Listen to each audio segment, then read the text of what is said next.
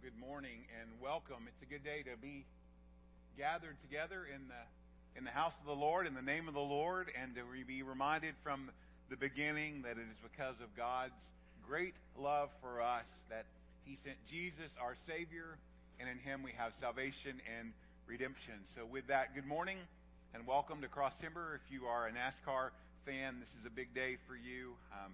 The Daytona 500 is today. If you are a fan of the XFL, I'm praying for you because that's the alternate football league. That's also starting today. But more important than all of those things is the fact that we get to join together in the country that we live in with the freedom to worship together, to gather together, to enjoy the presence of the Lord in the company of one another. And so with that, I say welcome. If you're here with us and you're visiting, we're glad to see you. If you're joining us online, we appreciate you taking time to tune in. And if you're a regular attender or a member, welcome back. It's always good to see you. I just want to point out something that I always point out. You could probably do this without me telling you, but we have a little card in the bulletin that lets us share information with one another. It's low tech. It just requires this little card made out of paper and a pen or pencil. You write on it and you put it in the offering plate, and you can ask questions. You can share prayer requests. You can update information. And we would love for you to take advantage of that. If you do share a prayer request with us, just let us know if it's okay to put that out over email, or if you'd rather us not do that. We want to honor your wishes as well. Let me just point out a few things before we're going to read together from the Gospel of Mark, chapter 4. So if you want to find your place over there and maybe mark it after we finish the announcements we were reading there together. First, I want to highlight last month we started monthly Bible verse cards, and we had the 2 Corinthians 5:17. If anyone is in Christ, he's a new creation. Behold, the old things have gone, the new have come. This month, our verse is Colossians 3:14. It's a purple card, and you can pick them up right out there. And the way that you handle this is you take the green one out of your magnet holder, put it somewhere, and you place this one inside it. If you're not using a magnet holder, just put this on your mirror or somewhere where you see it regularly. And the verse for this month just reminds us that above all these to put on love, which binds everything together in perfect harmony. We need the love, but not just any love in the world. We need the love of God both in our hearts and in our actions as we reach out to the people around us. And this is a good reminder that all those qualities and attributes can be summed up in one thing: love. Loving God and loving others. So be sure and pick up one of those. Also, I want to remind you this Wednesday night, 6:30 at Premier Movie Theater, which is down the road next to Kroger, across from H-E-B. We have the opportunity for an early showing of the movie that is coming out, Jesus Revolution, about the Jesus movement in the early 1970s. Because of a generous gift from the company that produced the film, we have tickets that are available for free. And as of this morning, we still have 18 of those tickets available. So if you did not sign up last week, you can sign up this morning, and I can get you some tickets. If you did sign up last week, there should be a card on the table as you go outside with your name on it, and your tickets will be attached. It's a great opportunity to be reminded about God's willingness to work in those that desperately seek after Him.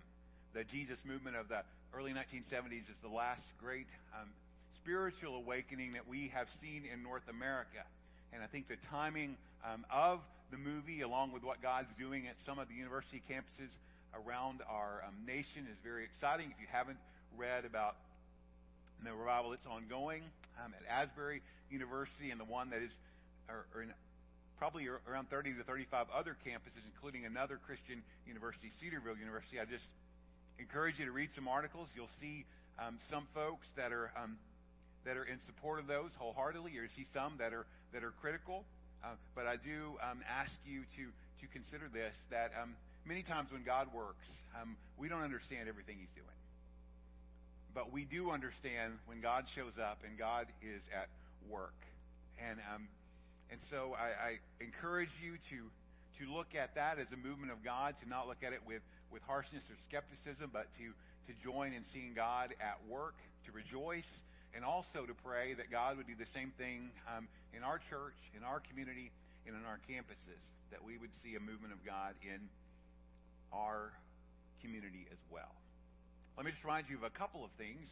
Lastly, men's breakfast tomorrow morning, 6:30 at the Elk Diner. Men, if you're available, we'd love to have you join us. And then Wednesday, we have our lunch Bible study that starts at 11 with prayer. We sing hymns together. We study God's Word, and we take time to pray before we enjoy lunch. And we would love to have you be a part of that if you have not been a part of that before. I want us to read together a couple of parables from Mark chapter 4 that talk about that secret, hidden work that God does on the inside that we don't always understand, we don't always see, but we're so thankful for, and that His kingdom grows all around us. And He's working, and He's encouraging us as His believers, His followers, to join Him in that work. So Mark chapter 4, beginning in verse number 26, your Bible may have that parable titled The Parable of the Growing Seed. And He, Jesus, said, "The kingdom of God is as if a man should scatter seed on the ground. He sleeps and rises night and day, and the seed sprouts and grows. He knows not how. The earth produces by itself, first the blade, then the ear, then the full grain in the ear. But when the grain is ripe at once, he puts in the sickle, because the harvest has come. And he said, with what can we compare the kingdom of God? Or what parable shall we use for it? It is like a grain of mustard seed, which, when sown on the ground, is the smallest of all the seeds on earth. Yet when it is sown, it grows up and becomes larger than all the garden plants, and puts out large branches, so that the birds of the air can make nests in its shade. With many such parables, he spoke the word to them, as they were able to hear it. He did not speak to them without a parable, but privately to his own disciples he explained everything. Will you join us as we pray for our offering this morning?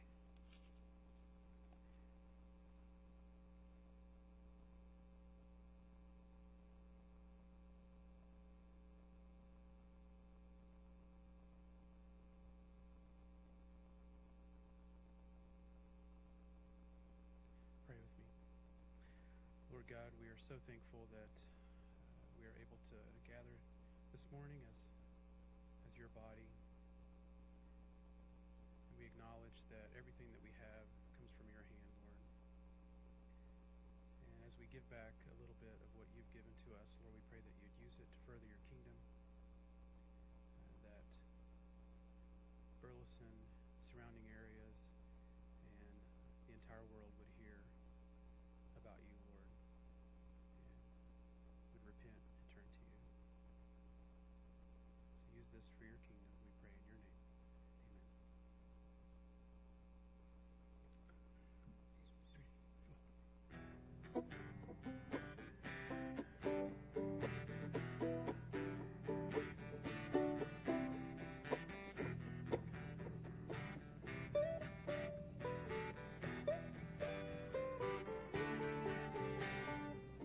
There is a train for the broken-hearted to carry you to the other side. There is a train for the ones forgotten to carry you to a heavenly life. Well, I don't know which way you're going, and I don't know if you're lost or found. All that I know is you'll be forgiven. I tell you, this train is glory bound, glory bound.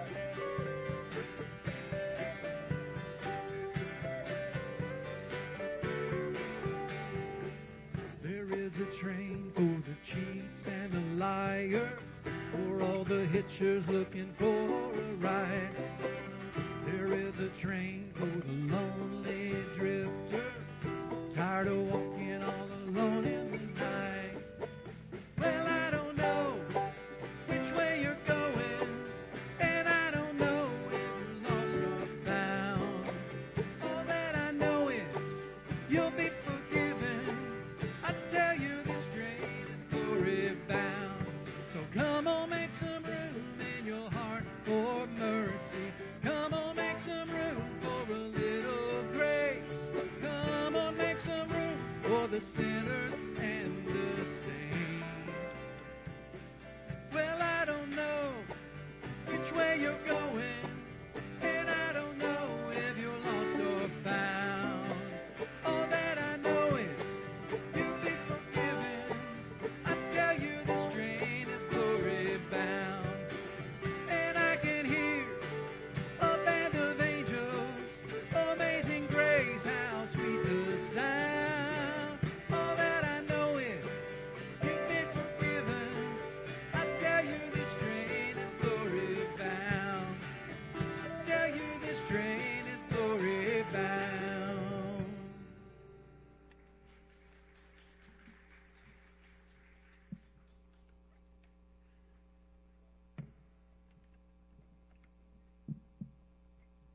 Would you stand and sing with us this morning?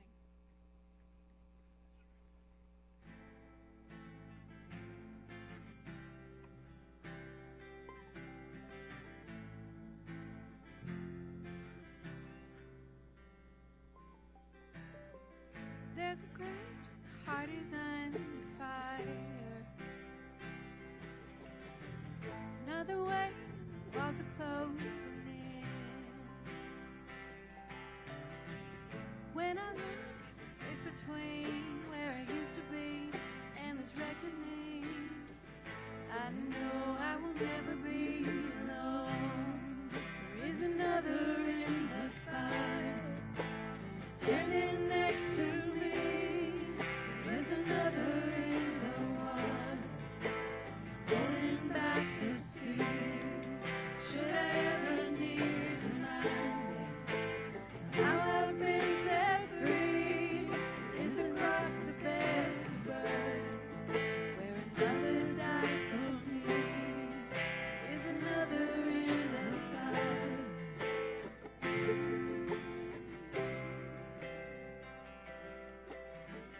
All my life, ebony rewards. I'm no longer a slave to my sin anymore. Should I fall in the space between what remains of me and this reckoning? Either way, I won't bow to the things of this world. I know I will never be alone. There is another in the fire, standing next to me. There is another in the waters, holding back the sea. Should I ever need reminding of how I've set me free? It's a grave that holds nobody. Now that power lives in me. There is another in the fire. Whoa, there's another in the fire. Whoa, there's another in the fire. Whoa, there's another in the fire. Whoa, I can see the light in the darkness as the darkness bows to Him. I can hear the roar in the heavens as He stays between where sin. I can feel the ground shake beneath us as the prison walls cave in. Nothing stays between us. Nothing stays between us.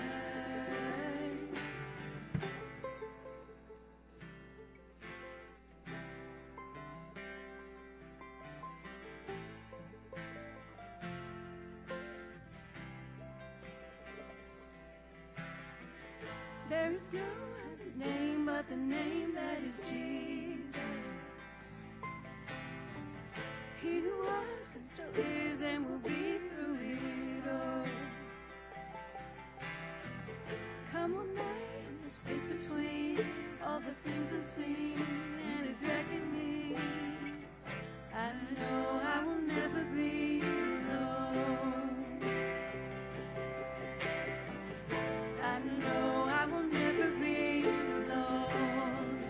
Be another in the fire, standing next to me. Be another in the waters, holding back the sea. Should I ever need reminding how good You've been to me? Count the joy from every battle, 'cause I know that's where You'll be.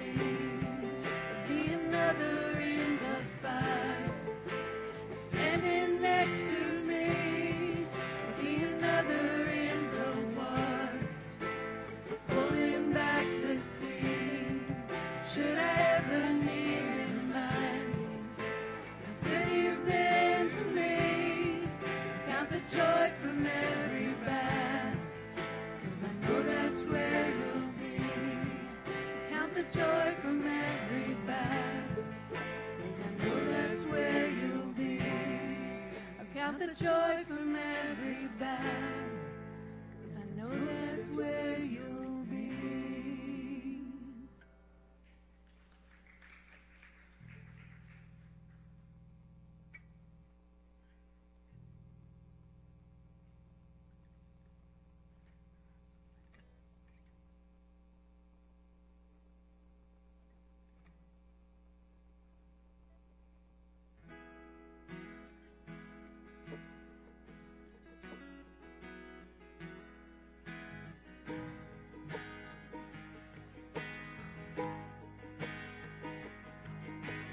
You spread out the skies over empty space. Let there be light to a dark and formless world.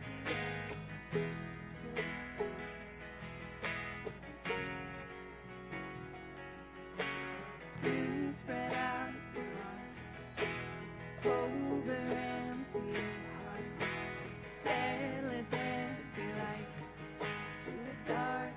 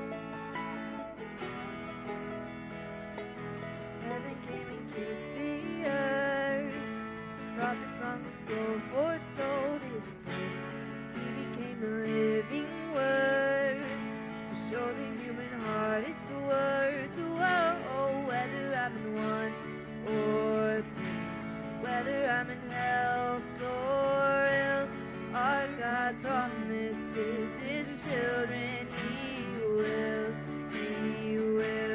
He'll bind up the brokenhearted. Oh, He will. He'll take captives free from darkness. Oh, He will. He'll breathe hope into the hopeless. Help a restless soul be still. Oh, He will.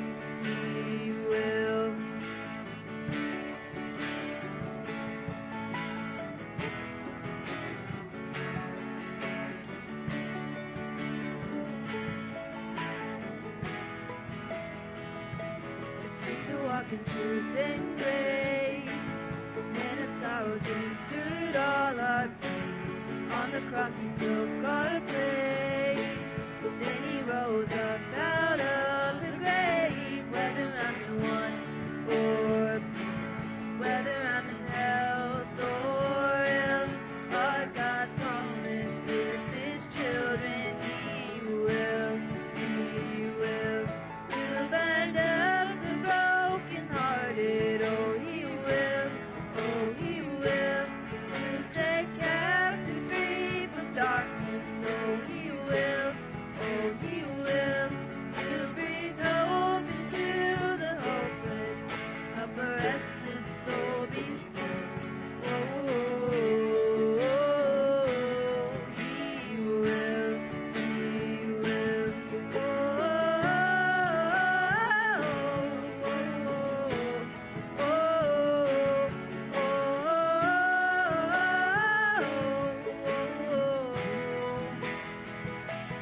He'll give beauty for ashes. He'll restore the oil of gladness. We will praise Him through our sadness till the promise is fulfilled.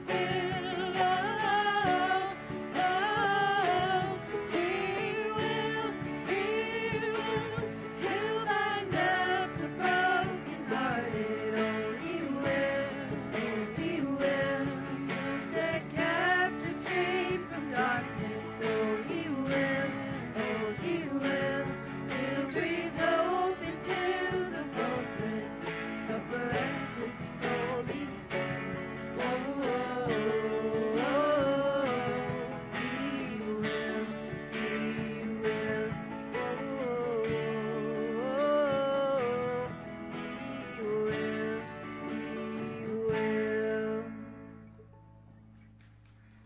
Thank you. You may be seated.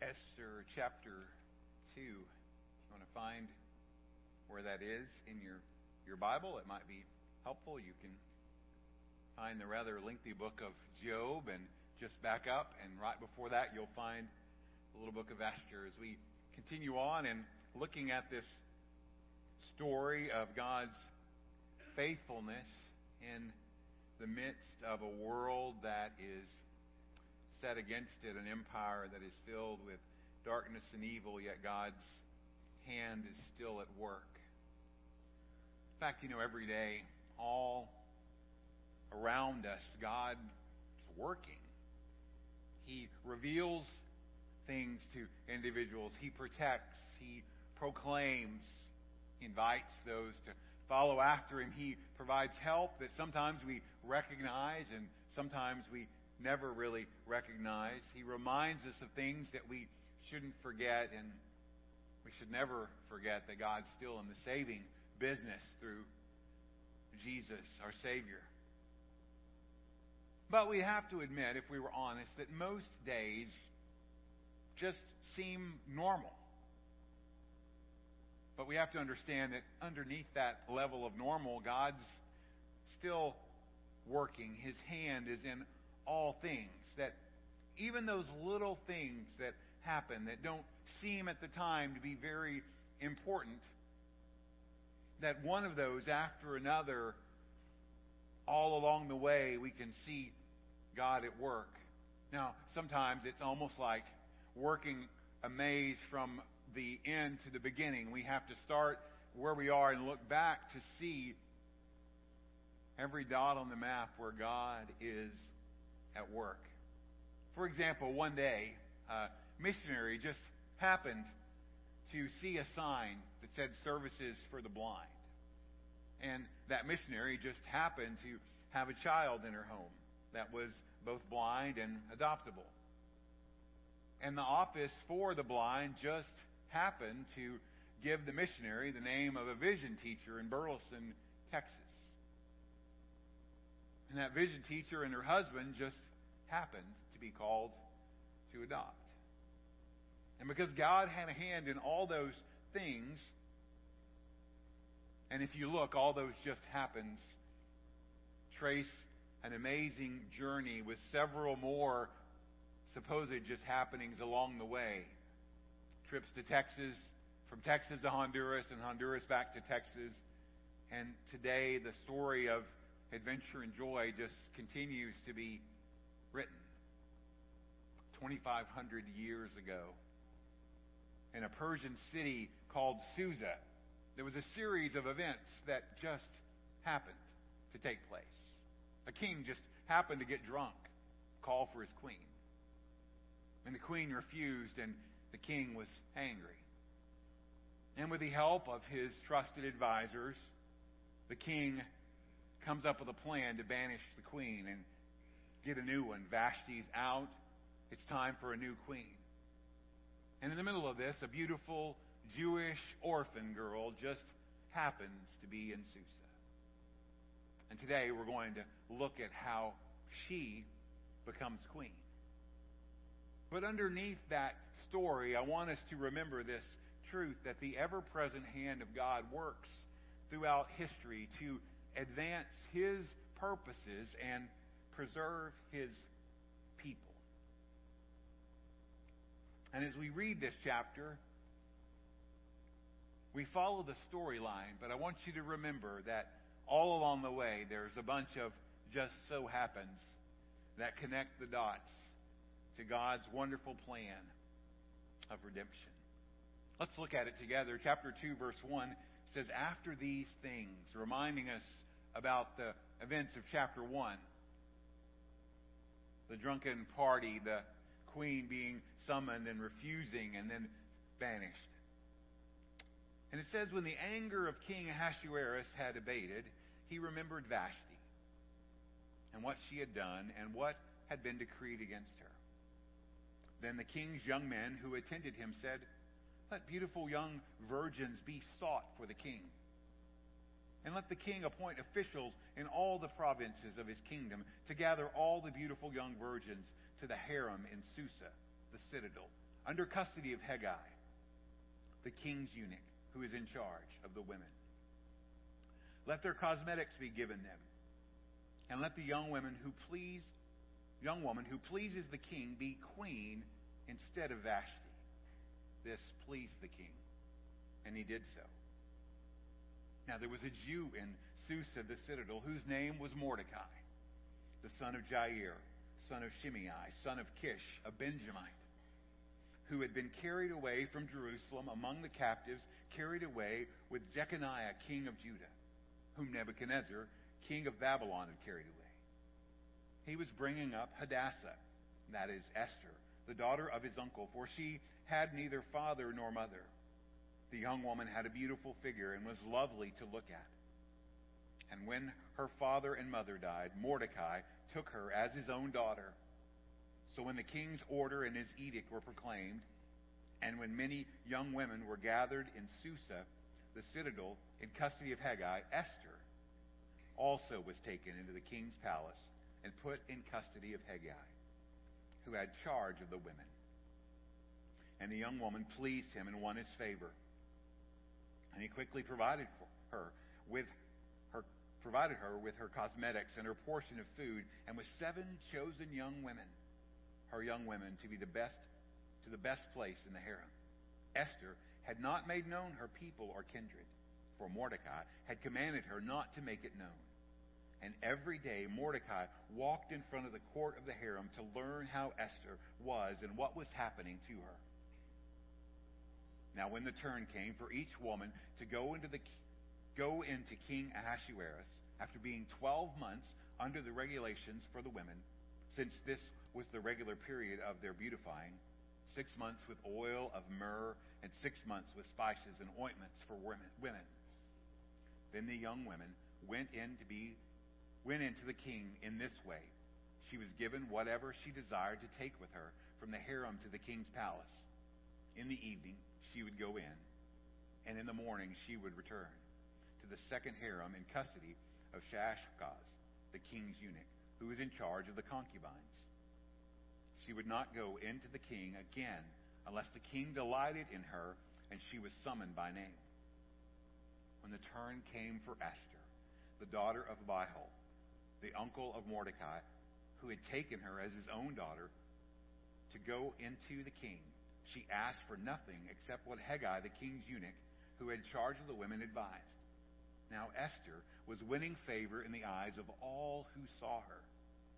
And when Esther was taken to King Ahasuerus in his royal palace in the 10th month, which is the month of Tebeth, in the 7th year of his reign, the king loved Esther more than all the women, and she won grace and favor in his sight more than all the virgins, so that he set the royal crown on her head and made her queen instead of Vashti. Then the king gave a feast for all his officials and servants. It was Esther's feast. He also granted a remission of taxes to the provinces and gave gifts with royal generosity. Now when the virgins were gathered together the second time, Mordecai was sitting at the king's gate. Esther had not made known her kindred or her people, as Mordecai had commanded her, for Esther obeyed Mordecai, just as when she was brought up by him. In those days, as Mordecai was sitting at the king's gate, Bigthan and Teresh, 2 of the king's eunuchs who guarded the threshold, became angry and sought to lay hands on King Ahasuerus. And this came to the knowledge of Mordecai. And he told it to Queen Esther, and Esther told the king in the name of Mordecai.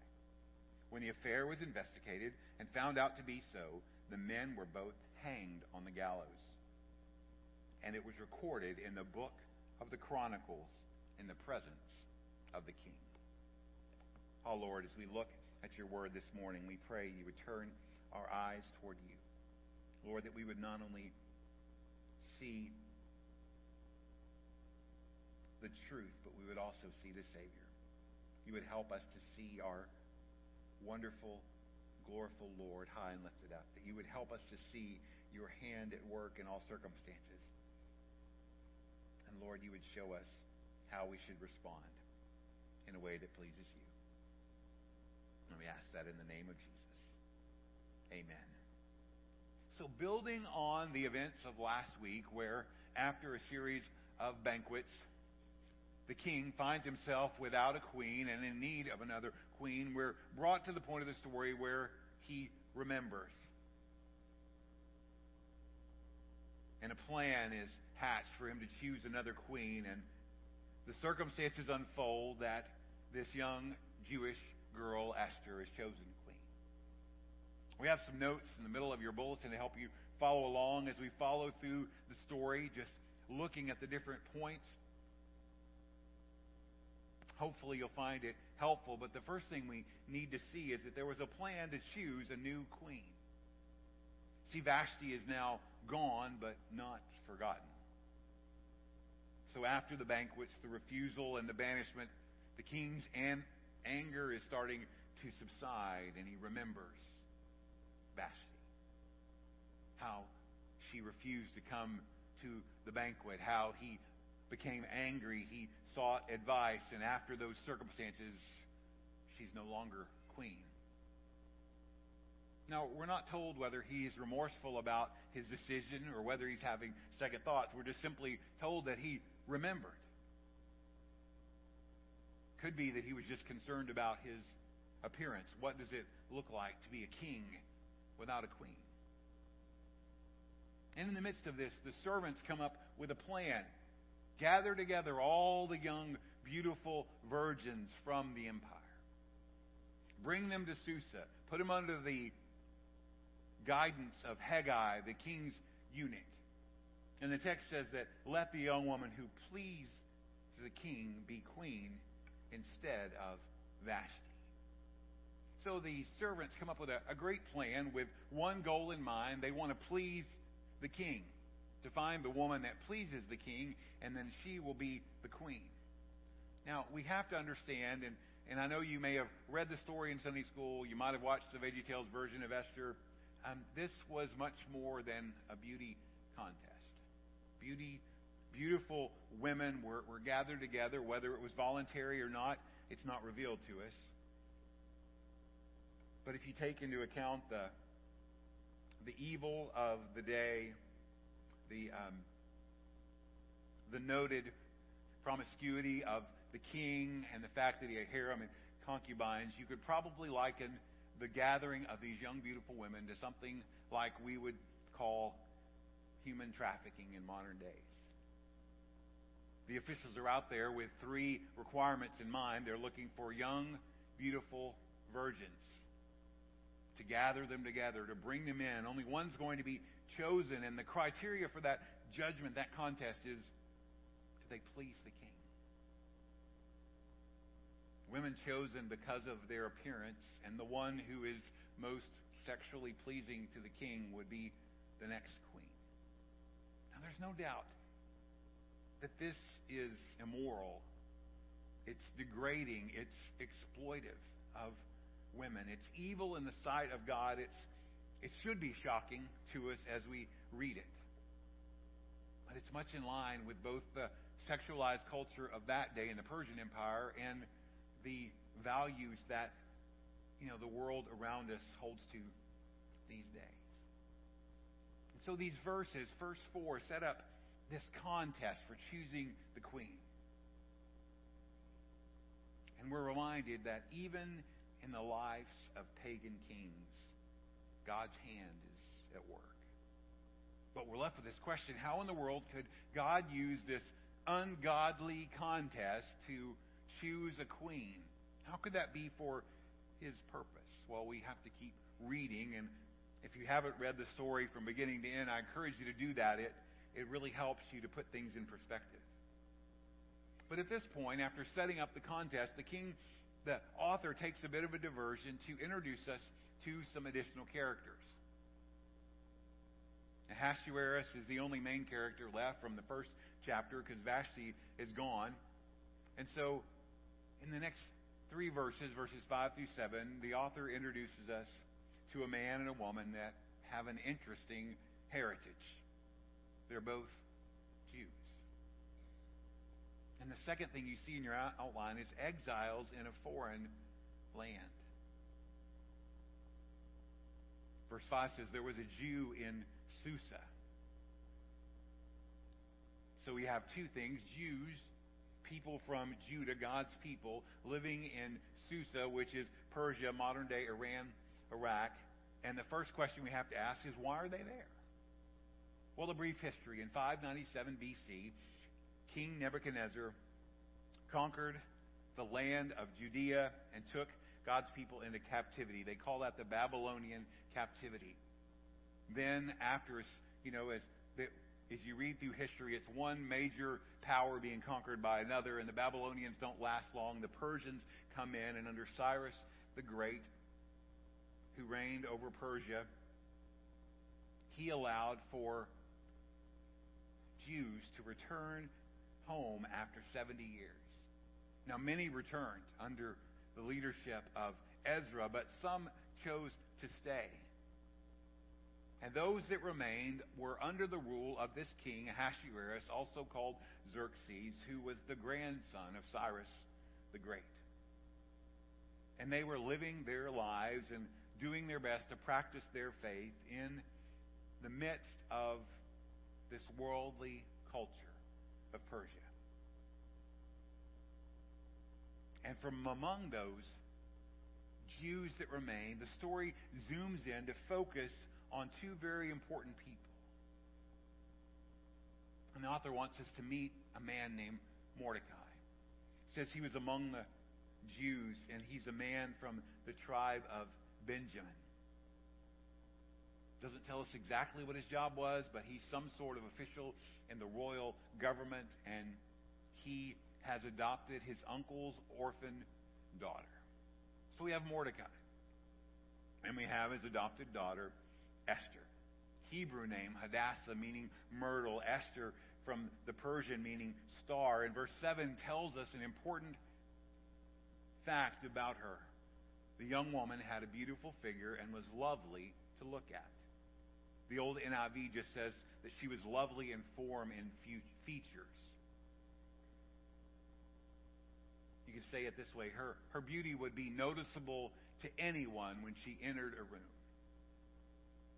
And as you read along, you get the idea that this attribute, her beauty, will be used for a purpose. And so we meet Mordecai, we're introduced to Esther, and then verse 8 takes us right back into this contest and answers the question, who wins? And as you read through those verses, you find that Esther wins favor. You'll see that word mentioned, favor. She finds favor, first of all, with Haggai. Then she has favor with all the people, and then finally with the king. And when you think of that word, you hear that word favor, you have to go back to the fact that the reason she found favor with those individuals was because she, first of all, had favor with God. It's his hand at work in this. But back to the story. Sorry, I got off track there a little bit. So there's this gathering together of many girls, and they're placed in a harem under a eunuch's care. Brief definition, harem just means house of women. Eunuch is a castrated male that was entrusted with the charge of the women. And in this harem, these young women are removed from society, detached from their family, isolated from their friends. They're residents of the palace. Wow, that might be a good thing. But they're property of the king. Not so good. And they undergo 12 months of beauty treatment, 6 months with oil and myrrh, 6 months with spices and ointments. They go through this long beautification process that was according to the Persian rituals. In the midst of this 12-month preparation, Esther, the one whose name means star, begins to shine among the others. The eunuch who's in charge, Haggai, the Bible tells us that she pleased him and won his favor. For some reason, out of all those girls, Haggai the eunuch took Esther under his wing. And he set her up for success. He gave her the best provisions that were available. He gave her 7 personal attendants to assist her. And you can see that it's God's hand working in that, because God had a plan. She would shine above the rest because God's favor had shined on her. But all the while, even though she's got all the looks going for her, she has a secret. She's a Jew. Now, we're not told exactly why that's dangerous, but if you read the story, at this point, you think, okay, there's got to be a reason for this. And then very soon when you get into chapter 3, you find out, okay, there is a reason that it's dangerous. It's a man named Haman. And we find that Esther has always been a compliant child ever since she's been brought up by Mordecai, and he gives her instructions and she follows them. Don't reveal your family history. Don't tell him you're Jewish. For her protection. See, throughout all of history, the devil's had an all-out assault on God's people, to try to eliminate them from the face of the earth. Started with Pharaoh. It continued through history. It certainly happened in the days of Haman. We see it up into the time of the Crusades. We see it in modern history, in the events of World War II. And we see time and time again, even as today, they face opposition from their Arab neighbors, that God protects them. They're the apple of His eye, His chosen people. And one of those chosen people uses secrecy to protect herself, because God had a plan to use her in the future to save His people.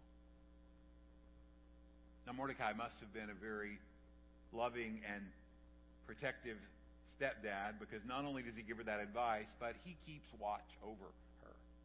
He's not allowed into the harem, but he walks by the court every day, maybe to peer over the fence and see what's going on, or hear, a report, to learn how Esther was doing and what was happening. And while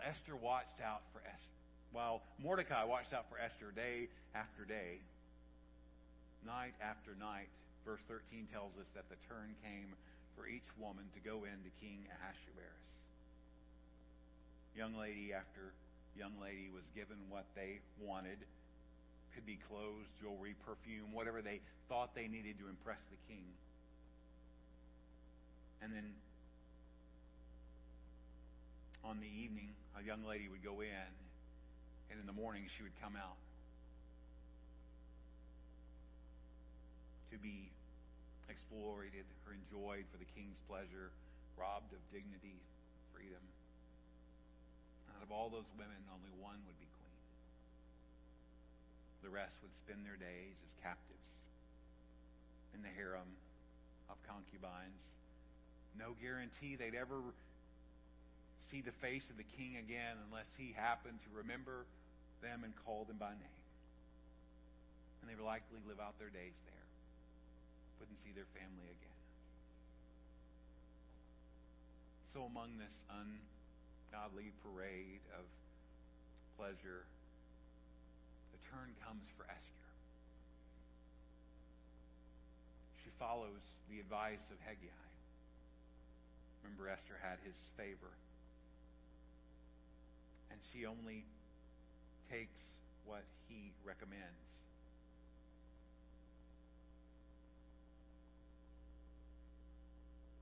And we wonder, what would the king think of her?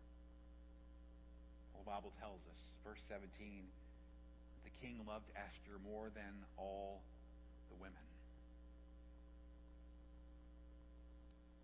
It was a song from some of your lifetimes. What's love got to do with it? Well, in this case, very little. The Hebrew word there is translated love. But when it's used in the imperfect tense, the word has a different shade of meaning. It means to long for or to desire sexually. So when it says the king loved Esther, it wasn't, the love at first sight, once and forever, always, faithful love. It was, the king was pleased by this young girl Esther more than any other. And she won grace and favor in his sight more than all the virgins. At this point, we don't know how many women, but the competition's over. Esther is the winner. And Ahasuerus has found what he's looking for. And the rest of verse 17 tells us that Esther is crowned queen instead of Vashti. It's interesting to note that this is the last time Vashti's name is mentioned in the book. There's a transition of queens. It's now Queen Esther instead of Queen Vashti. It's interesting as you read through this, because you're probably thinking, okay, well, I thought this was a love story, and there may be love involved, but Vashti and Esther both are only mentioned as queen. They're never mentioned as the wife of. And so we have no indication of, a marriage relationship that would equal what we would call a holy matrimony today. But why would we? Because it's a pagan king and a pagan world. But it still leaves those times when you want to scratch your head and wonder, what's God doing? Why would a Jewish girl be doing this? What we can say with certainty is that God's put her in a place of influence for a particular purpose. What purpose? We have to wait and see. But we trust that God had a reason. But even though she's now the queen, there's still that one challenging fact. She's a Jew, and no one but Mordecai knows. So, for the moment, everything is right and good in the empire.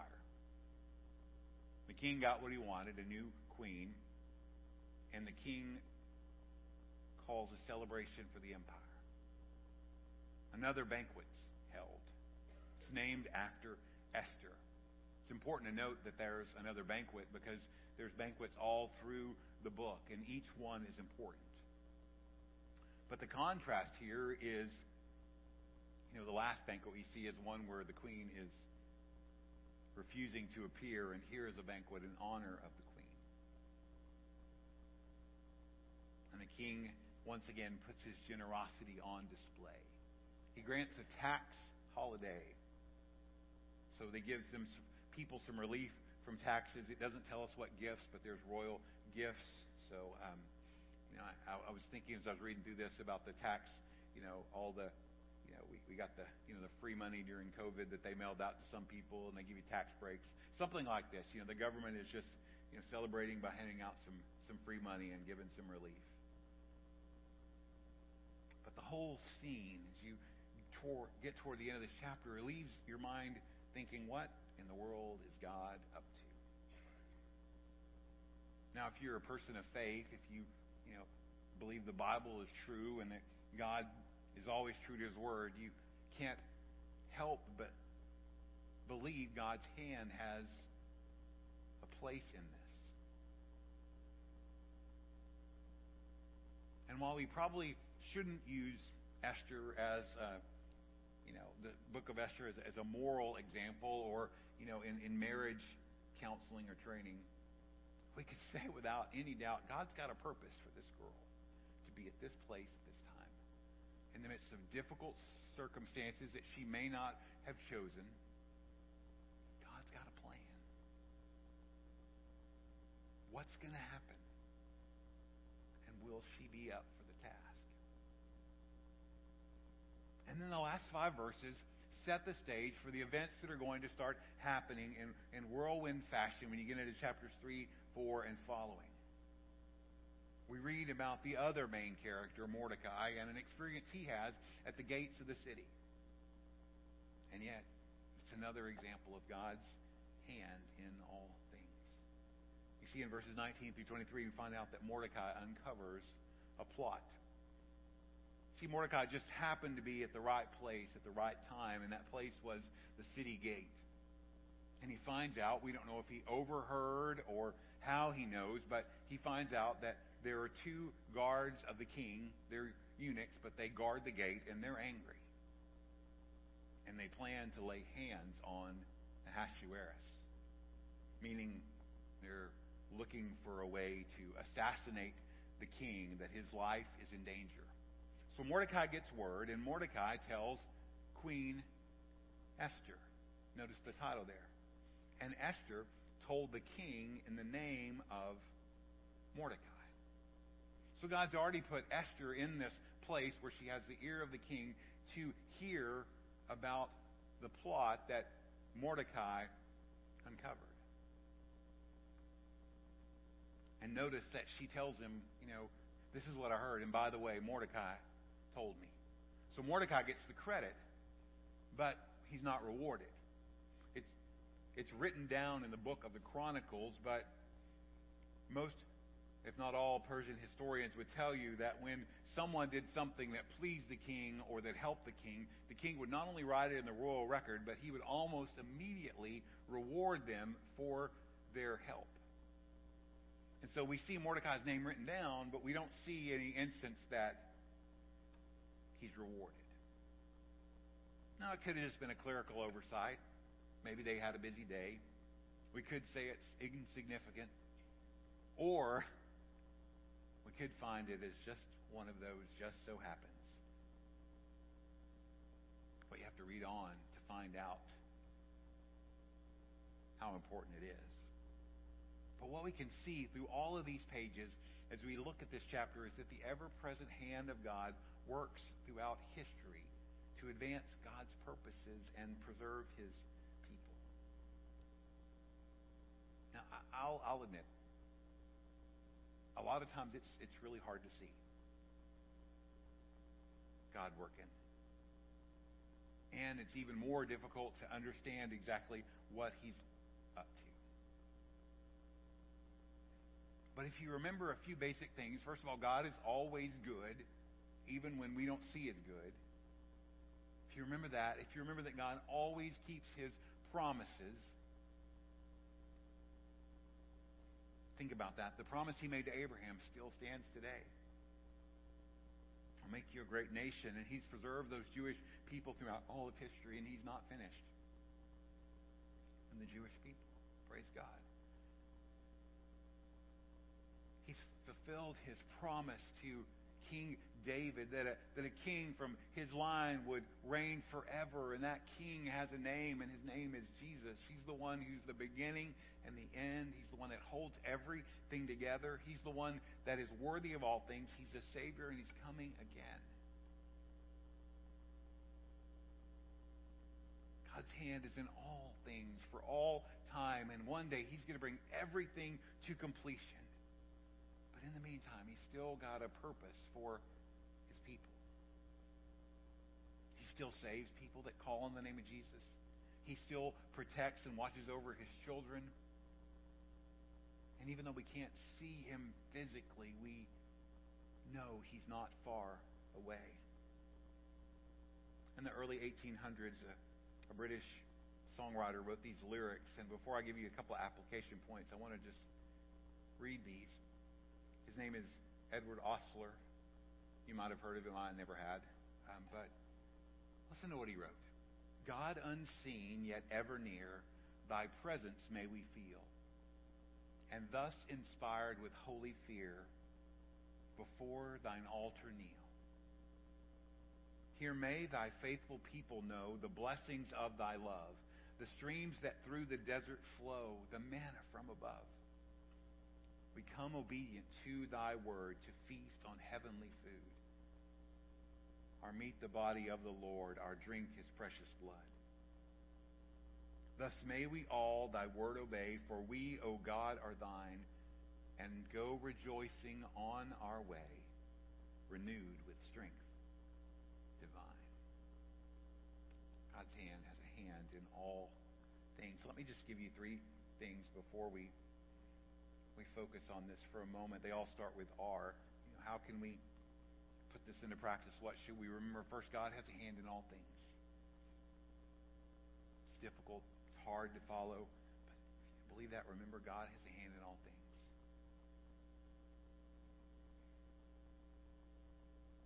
And then rejoice. Rejoice that God is in control. You don't have to sort out every little detail, every little scenario of life. We're just supposed to trust and obey, walk in faithfulness. And then for those of you that kind of tend to get bogged down in details and problems and circumstances, refocus.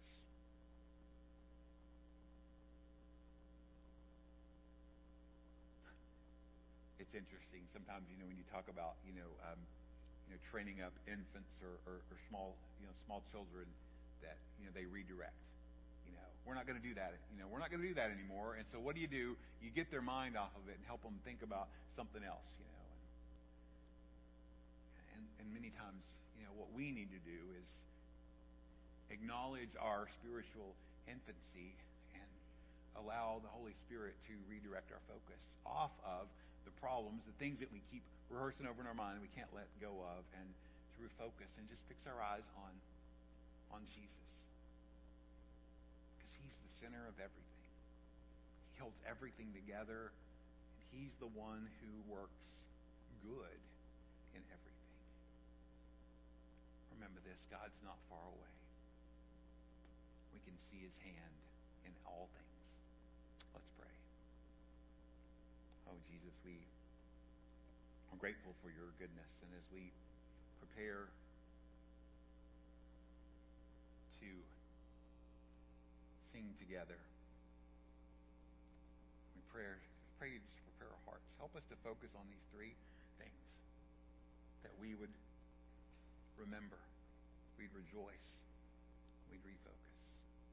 Give us the ability to see your hand at work in all things for your glory. I pray this in your name, Jesus. Amen. Just want to encourage you, as we did last week. You won't find words on the screen. We'll just have Jackie play quietly. We'll hear from our worship team in a moment as they close us in song. But we want to take this opportunity to pause and reflect on what God is saying to us. The music just helps us to not listen to the hum of the air conditioner. Helps us to kind of gather our thoughts in our minds. But maybe today you need to remember God's faithful. Maybe you need to rejoice. You've found yourself in a bit of a dry spot. Or maybe you would say that you don't feel contented, that you need to rejoice. Or maybe you need to refocus. Fix your eyes on Jesus again, or maybe fix your eyes on Jesus for the very first time. Take your eyes off yourself and focus on Him. As Jackie plays, as the instruments play quietly, I just pray you would listen to God and respond as He speaks.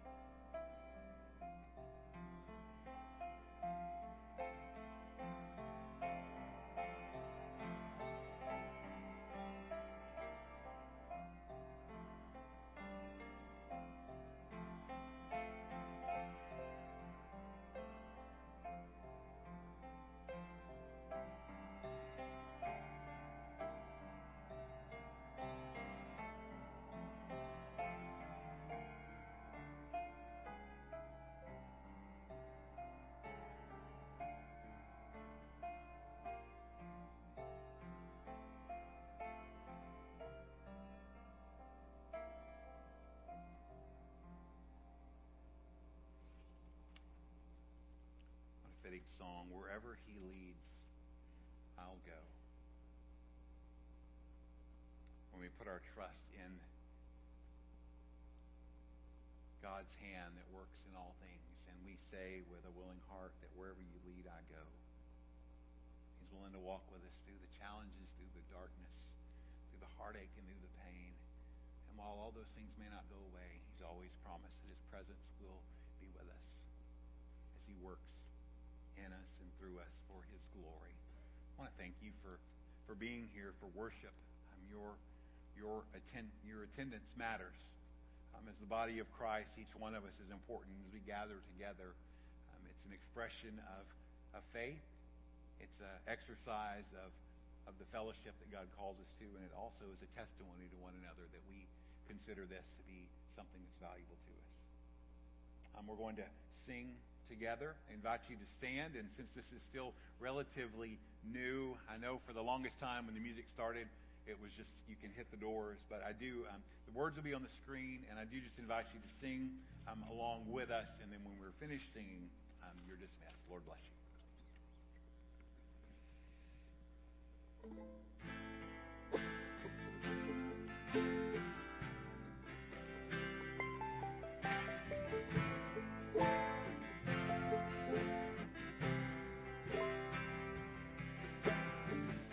There is no other name but the name that is Jesus. He who was and still is and will be through it all. Come on, Lord, space between all the things I've seen and His reckoning.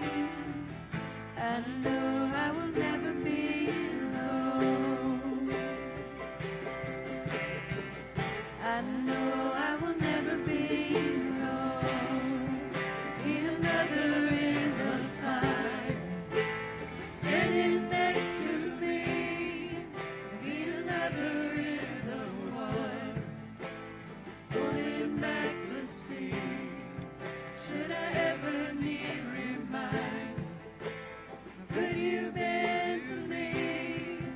Count the joy from every battle.